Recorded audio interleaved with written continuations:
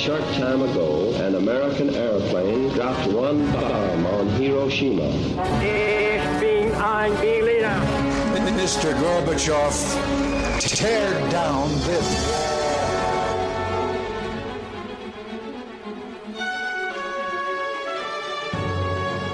The American people, I think, is good people. They have not to charge with the guilty of all the lies.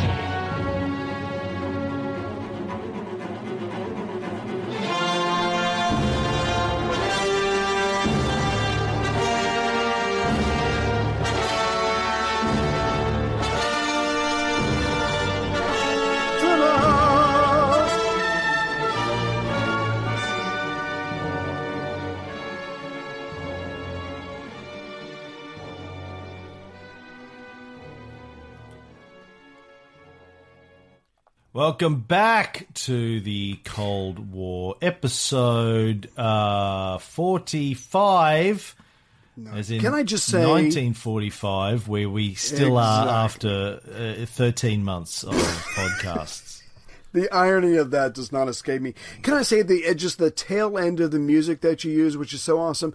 I just picture you and I floating down on a cloud with togas and glasses of wine. I don't know. It's just how my brain works. Shout Anyway, out to our amazing composer, Jofre Orta Antonio in Barcelona. Awesome! He's awesome. He is also composing an original piece of music for my Jesus film, which is very nice of him.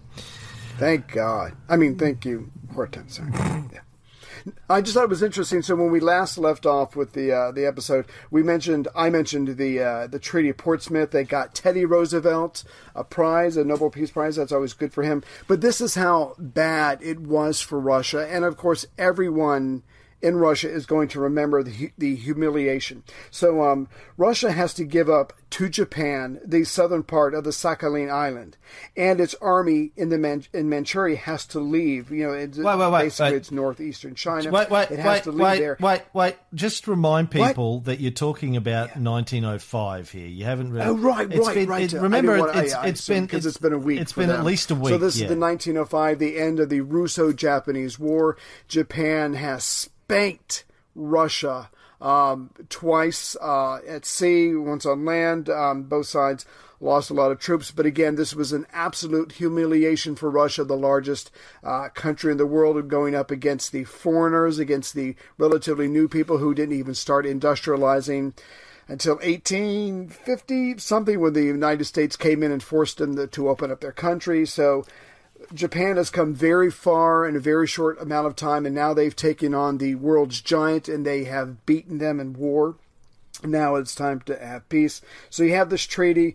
And during this treaty, again, Russia has to give Japan the southern part of the Sakhalin Islands.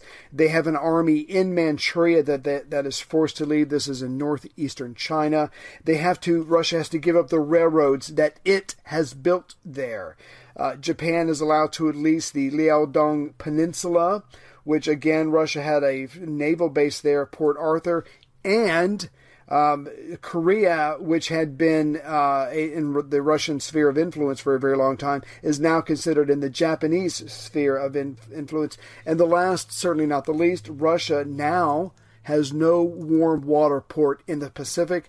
This is a complete disaster for Russia in the first order, economically, militarily, and their national pride. So this is something that Stalin is going to remember, even though he's going to help take advantage of kind of the downfall that happens in 1905 in Russia, kind of the chaos that's going on because of the military and political defeats. He is going to remember this, and now that he is in charge of the country, he wants back what is due to Russia. And you really can't blame him for that. Yeah. And for those people that are geographically challenged, you should know that North Korea and Manchuria both border Russia. So it's not like it's an unusual thing for them to have had influence and some degree of control over these areas. They sort of part of the Russian zone of influence, definitely. And as we've talked about on earlier episodes, ports, very, very, very, very, very, very fucking important things to have. in order to be able to trade with other countries and also to defend yourself militarily. But particularly for trade, you have to have ports where imports can come in and exports can go out. And in Russia's case, because they're ice locked for a large part of the year, and half the country is landlocked, the other half of it is ice locked for a lot of the year. Very difficult to get access to ports, particularly when Japan is sitting, on the Pacific Ocean, the warm side of the little bit of your coastline that actually juts into the Pacific Ocean. You've got Japan who just kicked your ass sitting there. So, yeah, it's very difficult for them to be able to trade unless they have control over some of these areas. And of course, the great irony about the fact that Stalin is now negotiating with FDR to get the Cossack and the Kurils back is... That rhymed? Yeah, did it? Yeah, Cossack, Kuril back, Mama got a new knapsack. This boy ain't whack. Yeah, wickety whack, going back down the track to find the old tack that I left on the floor. Rewind this and play it back. Freestyling, man. We should keep on. I'm heading to 8 Mile right now. Down, going to be fucking freestyling in Detroit. Anyway, the irony is that Stalin was one of the reasons back in 1905, obviously before the Bolsheviks took over, Tsars are still running Russia. One of the reasons the Russians gave in the Russo-Japo War was because the Russians were dealing with a revolution back home, which was the 1905 revolution that Stalin was a big part of. So it was partly Stalin's fault that the Russians had to give in to the Japs and lose these territories in the first place. Yeah, it is. And now he's managed, 40 years later, he's managed to get them back. But I just thought it was interesting. I'm sorry, go ahead. No, after you. I'm sorry, I was just going to say, during the revolution, things had gotten so bad, the Tsars, he's getting pressure from a lot of people to try and modernize the country, so they have to come up with the state Duma, the multi-party system, actually a constitution, the Russian constitution of 1906. So Stalin was robbing banks, terrorism and all that kind of stuff. Obviously him and the Bolsheviks, and because it's so weakened, they had to give in because they had to focus on that. And like you said, it took him 40 years, but now it's time to get back what Russia had lost. And as we said in a couple of episodes ago, Stalin has power that the Tsars could only dream of, which also means it's his responsibility. Yeah, that's right. So... Sorry, I didn't mean to throw you off your game. No, that was lame. No, that was... Oh, you rapping again? Wow. It's hour 3, people. Yeah, it's going to break. It's the rap hour. It's the hour of rap. Now, there was one thing that... Now is the hour of our rap. Sorry. Flower, which will flower into the power of my dour assistance tower. No, I think I used that one already. Shit. Don't be sour. Just cower at my power. One of the things that Stalin wanted FDR to agree to that he hasn't yet is a warm water port at the end of the South Manchurian Railroad, possibly a place called Dairen. Now, Manchuria, for people who don't really know where Manchuria is, and I'm one of those, if you take China and you throw it up on the map, and then you take sort of the northeastern part of China, that was Manchuria. So it was a Japanese word created by the Japanese. If you go up and sort of look where Korea is, and North and South Korea, and where Russia is, Manchuria was up there. So it was sort of an area that the Japanese took during their wars with China, and it's sort of been disputed for centuries, really, between sort of China and Russia and Japan. Yeah. Ugly. Yeah. But there's a railroad that, as you said earlier, the Russians had built many, many years ago in the 19th century to get shit to a port, and Stalin wants control of that. And Roosevelt's been going, I got to talk to Chiang Kai-shek first. Yeah. I can't just give you that, buddy. Good old CKS, my buddy, the CK, KS, Changi. No, that's a prison, and we don't want to talk about that one. Now, the Soviets have been planning to get control of all of these territories again since 1941. That was always part of what they wanted to get out of the war. But they had to keep it a secret because of their neutrality pact with Japan. Now, it was only because of the pact with Japan that they had been able to focus on the Nazis.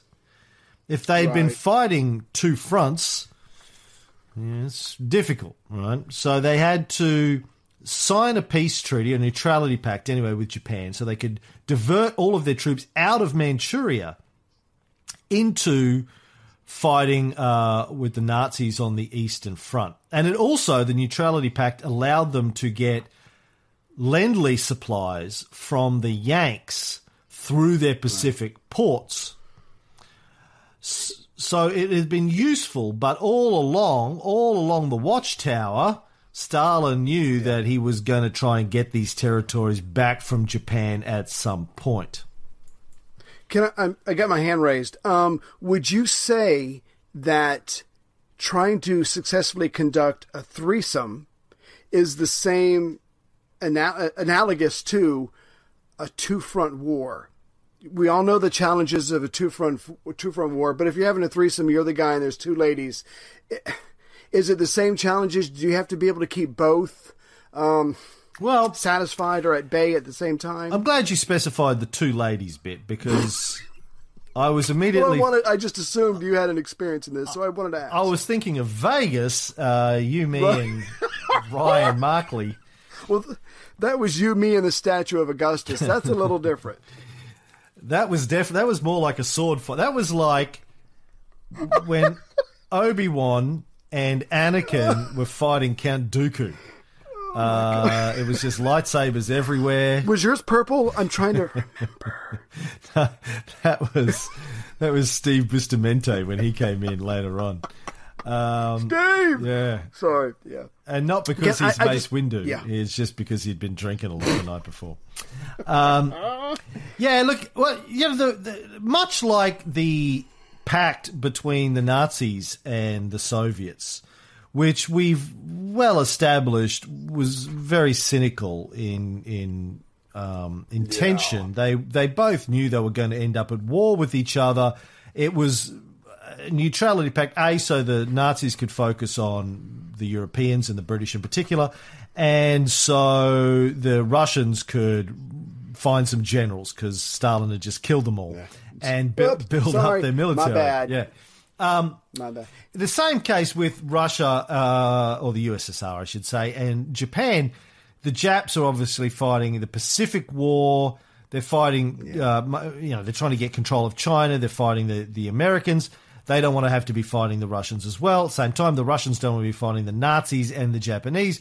They both knew they were going to end up at war together at some point. The Japs just wanted to finish off the Americans first, and the Russians wanted to finish off the Nazis, and then they were going to turn on each other eventually. But during that period, Stalin needed to keep his ambitions somewhat secret, although I'm sure the Japanese kind of knew that's what they would want to get anyway.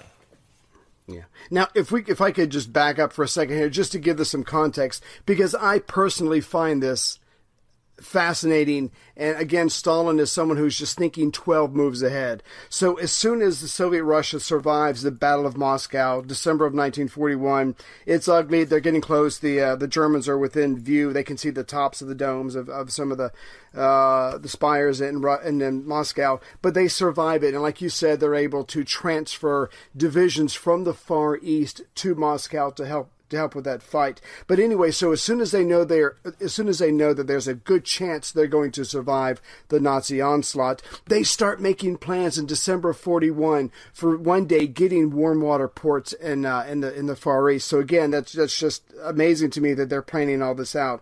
Solomon Lozovsky's, who's Molotov's deputy, writes Stalin a note, and he says, "We've got to be thinking about the Far East.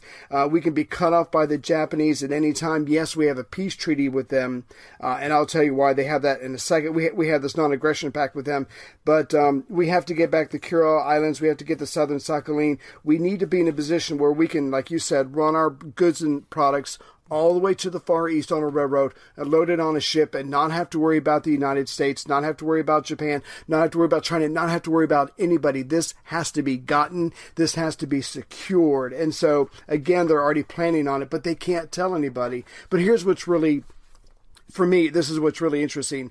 So even though this was not officially ordered by Tokyo, there is a battle. There's a series of battles between Japanese forces and Russian forces. One side knows it as the Battle of Golenko. Another side knows it as the Battle of Nomonhan.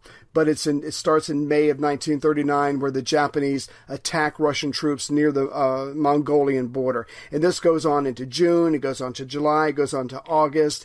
And the battle goes back and forth. But basically, Zhukov comes to the area well supplied. He kicks the crap out of the Japanese for months and months on end, but the Japanese don't give up because they can never lose, so they keep attacking. So by the time it's all done, the Japanese have been humiliated. Zhukov has got a ton of experience. He's got a ton of experienced troops now. He's got a staff of officers who've got battle experience, and all of these guys are going to be able to go to Moscow in December of 1941 and help with the Germans. But the Japanese lost so badly. Not only do they sign this five-year agreement with Russia not to attack them, they decide to turn south instead, go after British and American possessions, because they just know that they can't mess with with Soviet Russia anymore. And when, like you said, when Lend-Lease kicks in and America's sending stuff through the Far East, again, the Japanese, they're so fearful of upsetting Stalin again and Zhukov in the Russian army, they let the supplies go through no problem. So again, Stalin is getting his Lend-Lease supplies. He wants warm water ports in the Pacific, but he knows that can wait, and he's pretty sure that the Japanese forces aren't going to mess with him because of what happened to them during those 5 or 6 months worth of battles that Zhukov pretty much handed to them, just humiliating defeats one after another. They lost like 25,000 men in a supposed skirmish, a series of skirmishes. So again, Stalin for right now does not have to worry about Japan. He doesn't give a fuck about Japan. He'll eventually want some warm water ports, but he is focused on Nazi Germany, and he doesn't care really what FDR has to say. He wants to focus on setting up Europe, and only then will he worry about the Far East. But America's already there. We're already thinking about it. We already want to attack. We've got plans to attack Japan. We need Soviet help, or we're going to suffer a massive amount of casualties. And man, like you said when we first started this episode, America only suffered 450,000 casualties in World War II, which is nothing compared to what so many other countries have suffered. And we were estimating losing another 350,000 men just to take Japan. That could not be allowed to happen. We have to have as much help as we can possibly get it, and we need it as soon as we can get it. Yeah, and of course, that has always been the justification for the nuclear attacks on Japan, was to prevent the loss of American lives. However, as we will see as we get, if we ever get out of Yalta,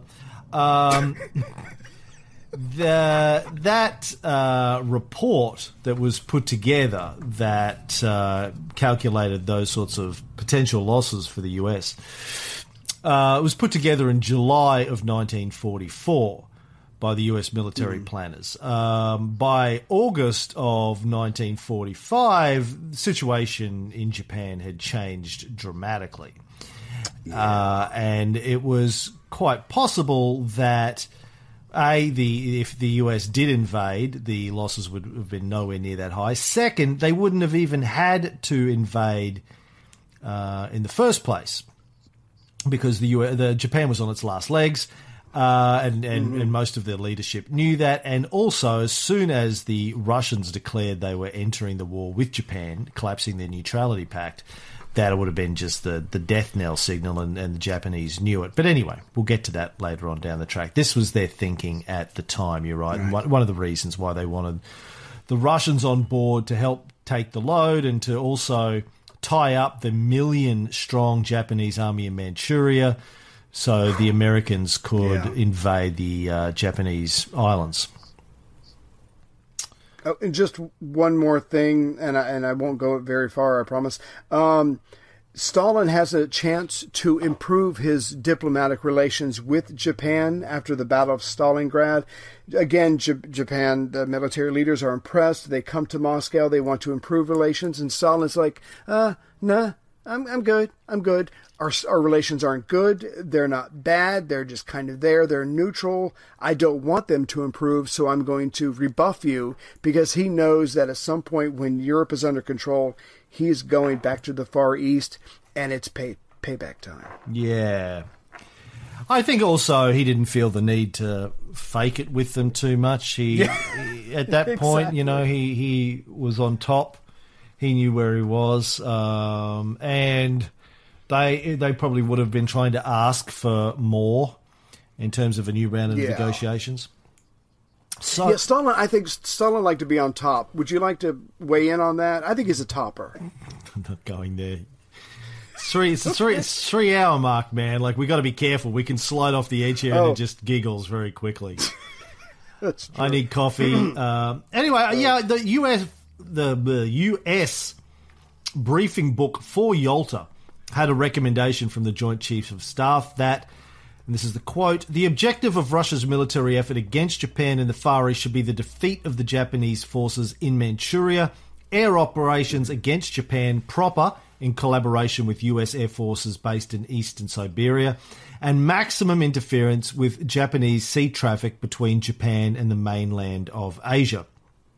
So the US military absolutely had requested Russian assistance in Japan. Now, I find this fascinating whenever I get into debates online with particularly Americans who think they know a little bit about the Cold War and the end of World War II, is they don't know that the US requested Russian involvement.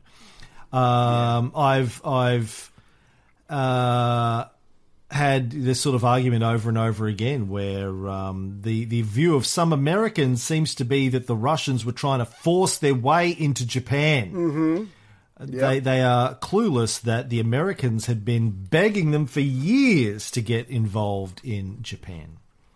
They were stressing their own aged president out, harassing him day and night. Have you talked to Stalin? Have you talked to Stalin? Give him this, give him that. I mean, just memos were flying back and forth, and poor FDR, he's probably losing it. He's probably remembering his younger days when he was banging mistresses or whatever and traveling Europe on a bicycle. He's smoking a cigar. And he's been the greatest president since, I don't know, Lincoln. He's had 4 terms. He's going to obviously go down in the history books. And now he's getting just this absolute stress from his military commanders. He obviously wants to save American lives, but at the same time, he doesn't want to give anything up to Russia that he doesn't have to. He's certainly not going to give up anything of China, because for China, he wants them to be an ally. He wants to rebuild them. He wants it to be powerful to help him keep Russia in check. He's got all these pressures, all these different divergent people with different views coming at him. I mean, the guy, even though he's trying not to show it and he can't really tell anybody, he has got to be under incredible pressure. Speaking of which, I just read yesterday, I don't know if you saw this, that Alex Jones, you know what's going on with Alex Jones at the moment? Yes, I saw that. Absolutely hilarious. Absolutely. We are performance artists. Yeah. Whatever. For people that didn't follow it, Alex Jones is being sued by his ex-wife, and she's trying to get custody of their kids.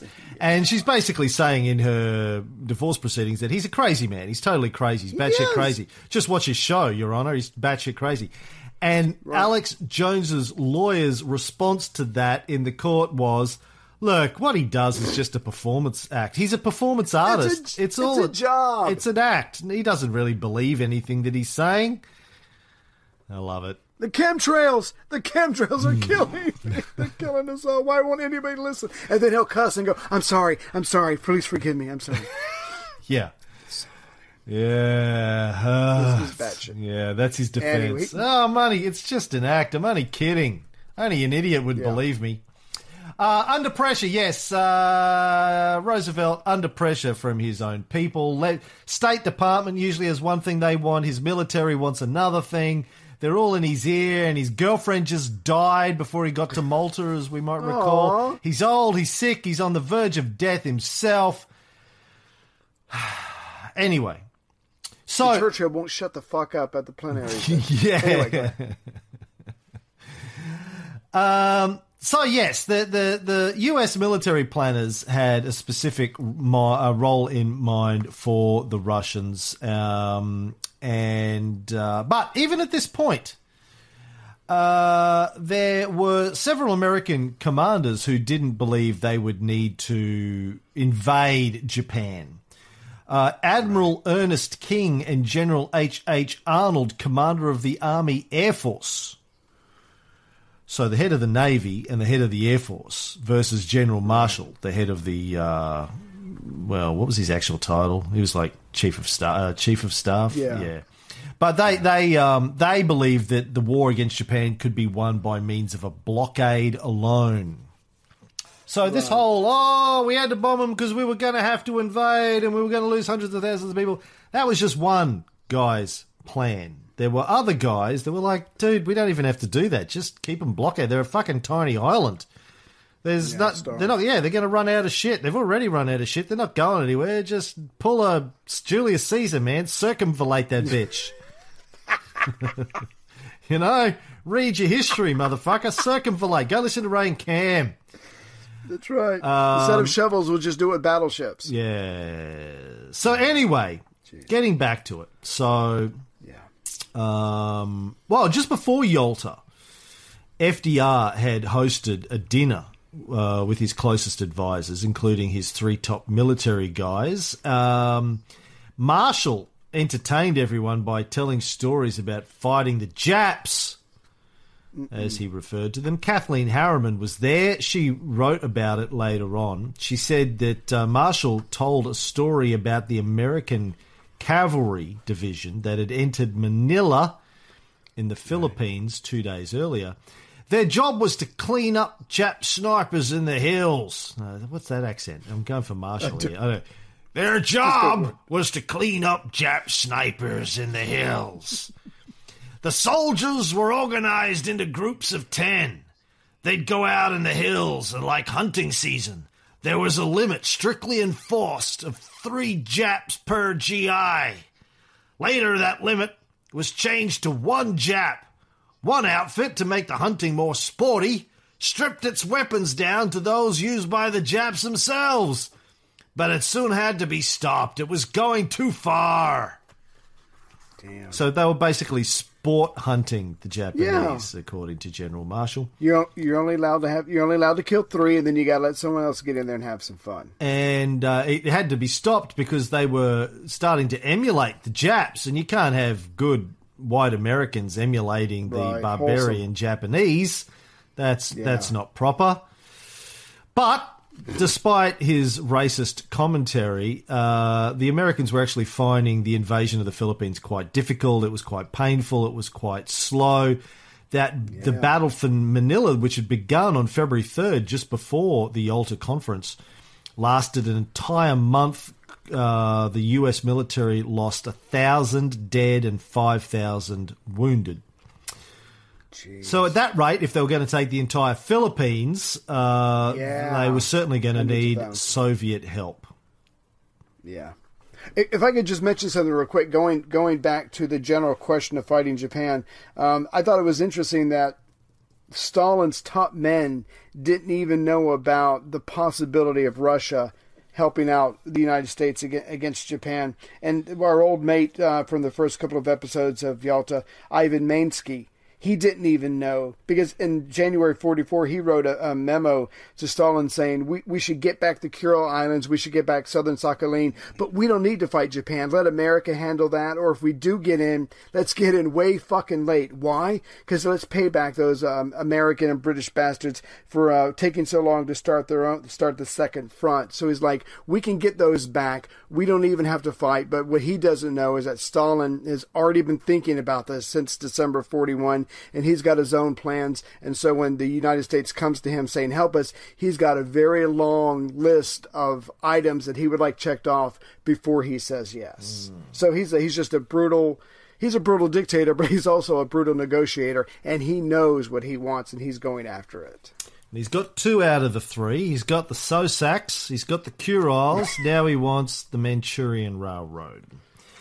So on February 8th, he's ready to get down to business. He walked into Roosevelt's study at 3:30 in the afternoon before the plenary session was due to start. Old Riley Stettinius was... Love that name. Yeah, Riley Steady. Sounds like a Roman commander. Yes. He was having a chat, but he knew that Frank considered the Far East a military matter, not a State Department matter, and as Steady was the Secchi of the Statey, Steady from the Statey, they used to call him. Steady. Hey, Steady, the Secchi of the Statey. I'm so much fun to work with. He left. He was like, oh, well, I know I'm not wanted here, so he left. Yeah. So Stalin's there with Molotov and Harriman and 2 interpreters. Yeah. So Frank eventually brings up something that he wants. What does he want from Stalin, Ray? Yeah, so he starts off cash. I mean, you got to do that when you got a dictator staring at you and he's got that big mustache. So he says, What's up? It'd be really great if you would let us set up, if it's okay with you, if the United States sets up air bases near Budapest. That way we can bomb Eastern Europe, be able to help you with the Germans, because I know your troops are coming that way. And I'd really appreciate if you could do that. If you could think about that, that would really be great.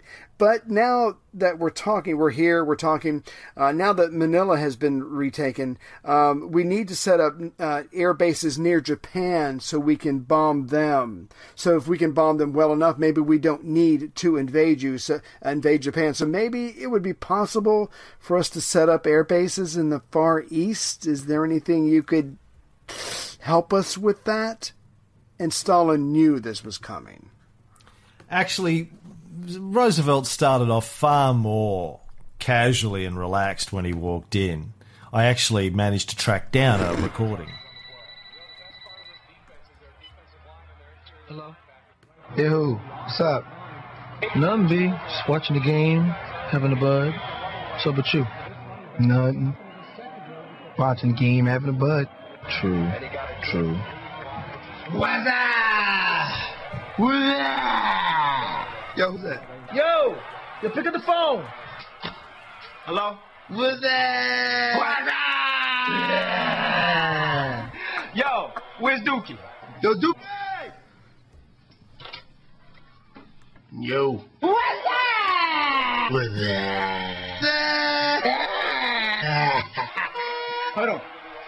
Hello?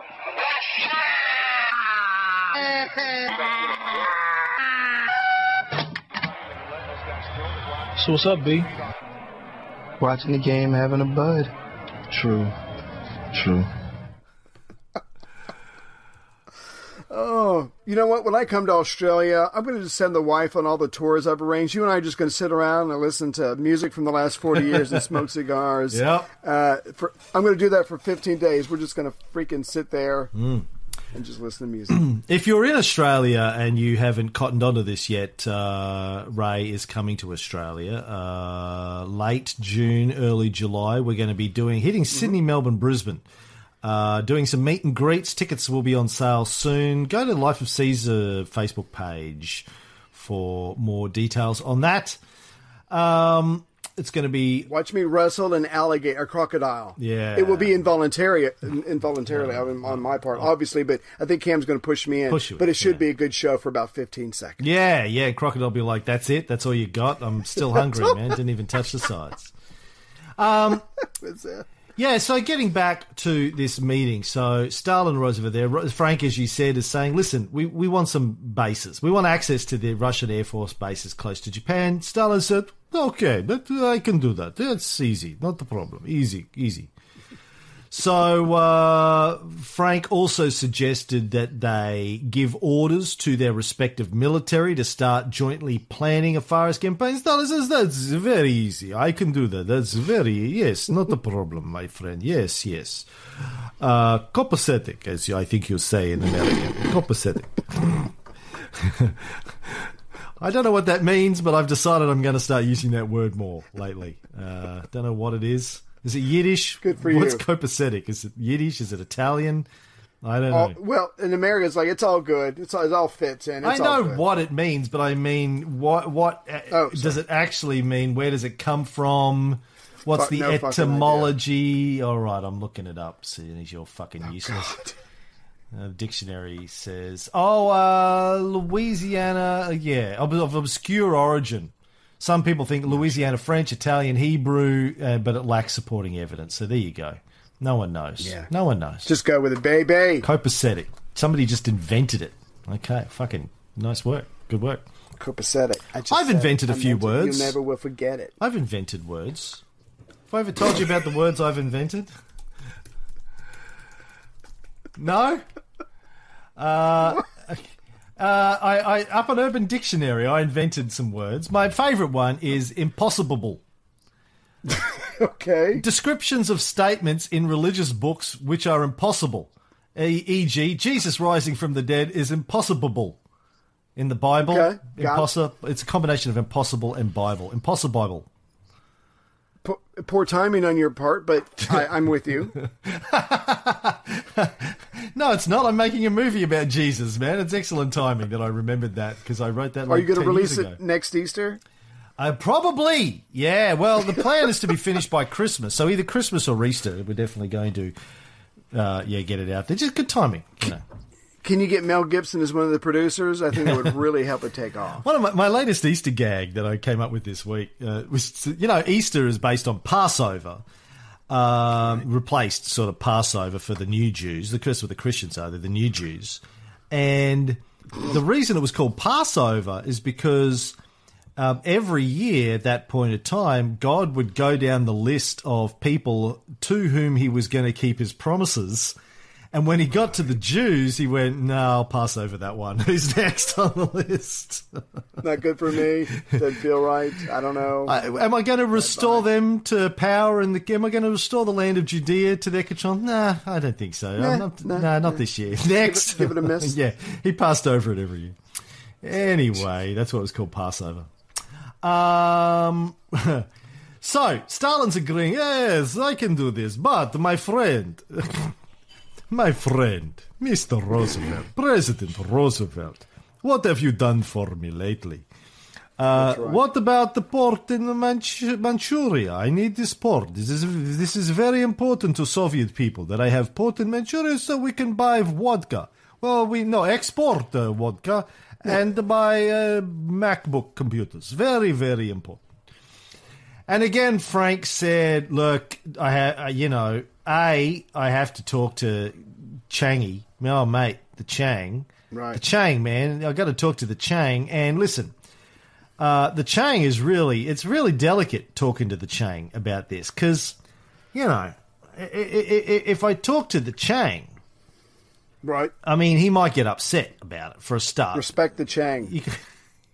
Don't rub the Chang the wrong way. Yeah, you don't want to rub the Chang the wrong way. But also, here's the thing with the Chang. Here's the thing with the Chinese, man. You know this. Right. They can't hold their water. You tell the Chinese something, They're going to leak it Boom. within 24 hours. Then the Japs will know that you're entering the war. So that's problem number one, is you can't fucking trust the Chinese. Secondly, this is not me saying, this is what Roosevelt said. Paraphrasing, this is basically what he said. Right. Secondly, he said, if I get the Chinese to lease you a port, then Churchill will want to keep leasing Hong Kong from China. He's going to use that as an excuse. And I don't want him to. I don't want that fucking fat toad to keep Hong Kong. I want to keep that moneymaker. Yeah, I want access to Hong Kong, and I'm trying to get Churchill to give it up. So he goes. So there's you can't trust the Chinese. Secondly, it's going to give Churchill an out. He said, "What if instead of getting the Chinese to lease it to you, we just declare it a free international port?" Yeah. Everyone can use it. It's all good. You can use it. I can use it. Churchill can. We can all use Gangbang. it. Yeah. Call it Gangbang Port. That's what we'll call it. But, Stalin's like, well, I'm very sorry, Mr. President. And this is the actual quote. If these conditions are not met, it would be very difficult for me and Mr. Molotov to explain to Soviet people why Russia was entering war with Japan. They understand clearly war against Germany, which has threatened the very existence of Soviet Union, but they would not understand why Russia would enter war against country with which they had no great trouble recently. Okay, maybe 40, 50 years ago we had a war, but who remembers? All those people are dead now. Yes, I killed them. Yes, that's beside the point. The point is they're dead. Don't change the subject. If these political conditions were met, then people would understand the national interest involved, and it would be much easier to explain the decision to the Supreme Soviet. Again, Stalin playing the line, look, really, all these rumors about me being dictator, not true. No. The will of the people. I serve the will of the people in the Supreme Soviet. Yeah. Now, during all of this, FDR's interpreter can tell that the president is physically and emotionally uncomfortable with this very discussion. He doesn't want to do this. He needs the USSR to fight, but he doesn't want to create a Russian sphere of influence. That's what this entire freaking war is about, trying to get rid of this kind of stuff. He doesn't want to create that in northeastern China. However, the reality of the situation is the reality of the situation. So technically, I can't do this. You can see that, Stalin. I can't do that. I haven't talked to Chiang Kai-shek. I haven't talked to anybody. However, times being what they are, how about a secret deal? A super secret, we kiss on it, don't tell anybody deal. And Stalin sees his opening. I think it was Stalin, actually, that suggested secret deal. Really? And FDR. Yeah, no, that's the way I read it in the books. Okay. Yeah. I think it's officially, Stalin says, what about we make secret deal? And Frank was like, is he giving FDR an out? I mean, FDR can't say something like that. I mean, he's American, he's white, he can't do that. But it's okay for the Soviet Russian communist bastard pig to say, how about a betrayal of all your friends and we make a secret deal? I think he's giving FDR a handy while he's offering it, but I don't know about giving him an out. Yeah, anyway, please continue. No, look, I don't think there's any problem with secret deals. I mean, there have been secret deals all along the way here. The secret deals are par for the course here. But anyway, Stalin suggested they sign a secret deal. Roosevelt agrees. So the secret deal is they're going to give him control of the railway. The port is going to be free and international, but they're going to give him access to the railway, control over the South Manchurian railway. That's important. Yeah. In return, Stalin's going to give the Americans access to some Soviet air bases around the China area from which they can attack Japan, obviously. Mm-hmm. And everyone's happy. Now, of course, there was that old thing that they talked about, the Atlantic Charter, where everyone was going to get to decide their own futures, but details, really. Fuck that. Yeah. Details. Yeah. Now, Stalin tried to soften the blow. He said, look, I have good relationship with Kuomintang. We will be coming to Moscow in April. We will make them very welcome. It's all going to be great. The port can be open international. Me and Chiang Kai-shek, Changi, he's a swell motherfucker, man. We're going to get down with it. So my favorite part is when Stalin goes, let's not tell the Chinese just yet until I can move 25 Soviet divisions to the Far East. Then we'll tell them. How does that sound? Is that good for you? That's good. Yeah, I think this is a smart thing to do, Mr. President. But Frank wasn't happy with that. He says, hey, well, if you're in the mood for making secret deals, fella, I got another secret deal for you. What if we turn Korea into a trusteeship, hey? 20, 30 years, hey? The Americans, the Chinese, and the Soviets will run Korea together, hey? Didn't you forget to say Britain? Well, let's not tell the British, hey? Okay. He said, first of all, he suggests a 20 to 30-year trusteeship to run Korea, which is kind of where Manchuria was. It's sort of the mainland there over from Japan.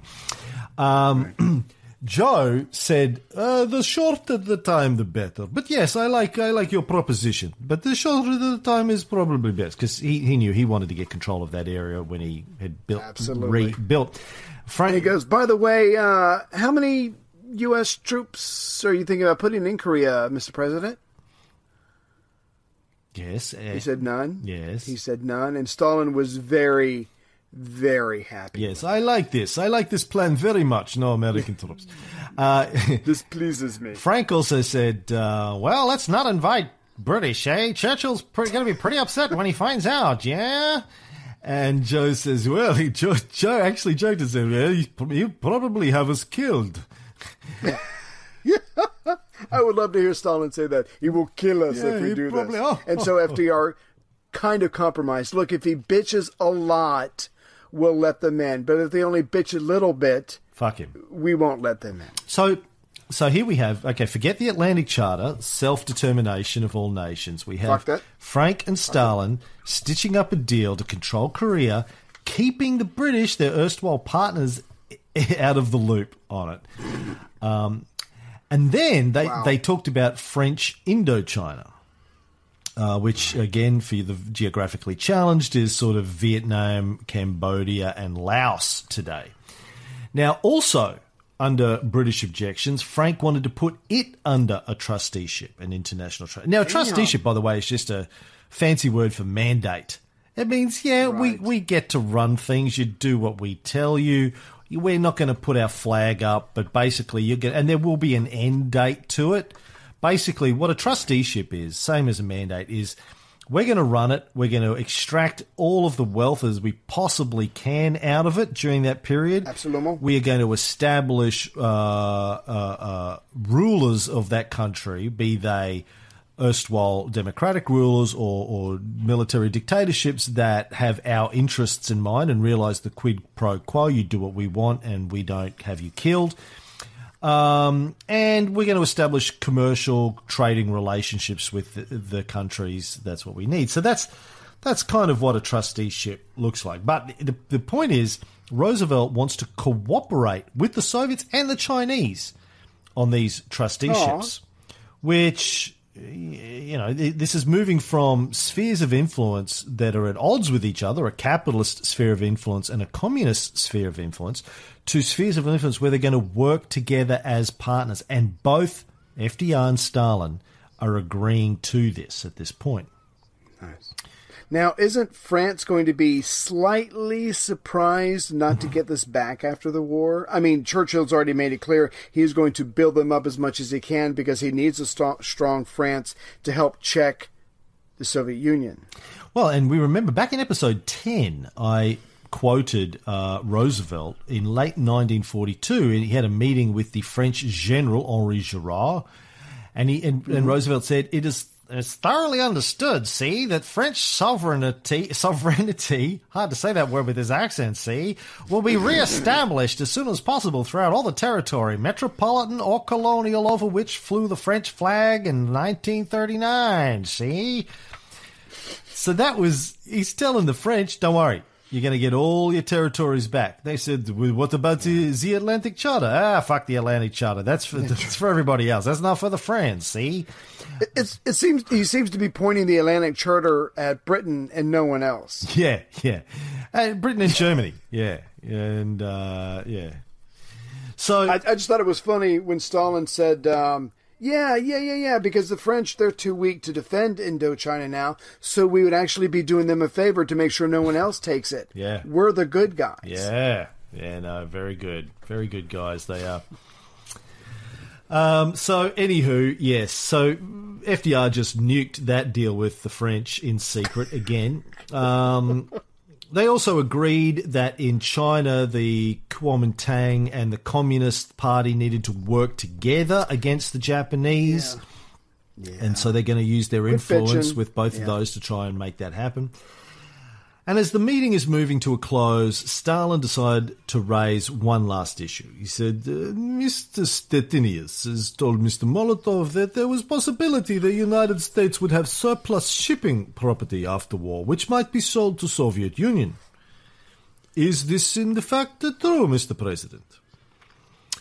And the president said, sure, we will probably have some ships and we'll offer you a deal. He's going to take it. Not only does he says yes, but he takes it to the next level. He outdoes Stalin in his own deal. Yeah, he says, look, I'm going to change American legislation to enable us to sell you as much as you want in terms of ships as soon as possible on credit with no interest. And he couldn't let the moment slip by without giving a dig at the British. They never sold anything without commercial interests, eh? You just get the idea that there's a bromance, an intense bromance going on between these two. But they must have felt like they could have solved any problem on this day. Yeah, they're wheelers and dealers. Now, Stalin, for his part, praised Roosevelt, not just for the promise of the ships, which they need for trade, but particularly now that they'll have a port, a couple of ports again, they're going to need a lot more ships to use on these ports. But he praised him for Lend-Lease in general, which Stalin called a remarkable invention without which victory would have been delayed. And he said, in former wars, some allies subsidized others, but this had offended the allies receiving the subsidies and led to difficulties. Lend-Lease, however, produced no such resentment. And the president apparently not only was pleased to hear this, but was ready to take the entire credit for inventing Lend-Lease. Do you have his quote? I'm sorry? Do you have Roosevelt's quote? No, go ahead. He said, 4 years ago, I was having a rest on a small yacht, and my small yacht, it's a lovely yacht. You got to see this yacht. It's a tremendous yacht. You'd really love this yacht. People have told me it's the best yacht ever. And I thought, there's got to be a way to help the Allies, see? And at the same time, avoid the difficulties inherent in loans, and come up with the idea of Lend-Lease. Slightly paraphrased with a stupid, I don't know what that fucking accent is, a bit Groucho Marx, it's a bit sort of... Yeah. Now, here's the amazing part. This entire meeting, when everything culminated, they have their climax, no pun intended. They're able to work out all these problems after weeks and months of negotiation. This meeting here only lasted about 30 minutes. So it was an issue, yes, an issue, yes, an issue, yes, no problem, I can do it. They just knock all this out, but they have to hurry up and get up and leave because they're late for a plenary session. So they both finish talking, pull up their pants, go out the door, and now they're going to go face Churchill. And they've made all of these deals behind his back, and he has no idea what's coming his way. And the lesson from all of that is if Roosevelt, at his age and seriously deteriorating health, can last half an hour before it climaxes, what is your problem? And he had no legs. Like, seriously. I don't think you appreciate the podcasting stress that I'm under. Quite frankly, working with you. Yes, I know, I understand fully. So that's where we're going to leave this episode. Thank you, everybody. You can go and get in your 2 minutes of heaven now, Ray. Woo!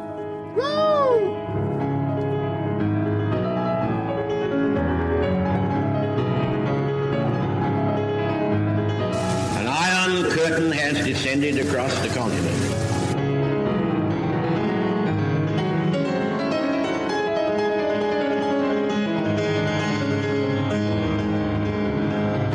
Soviet military buildup on the island of Cuba. The purpose of these bases can be none other than to provide a nuclear strike capability against the Western Hemisphere.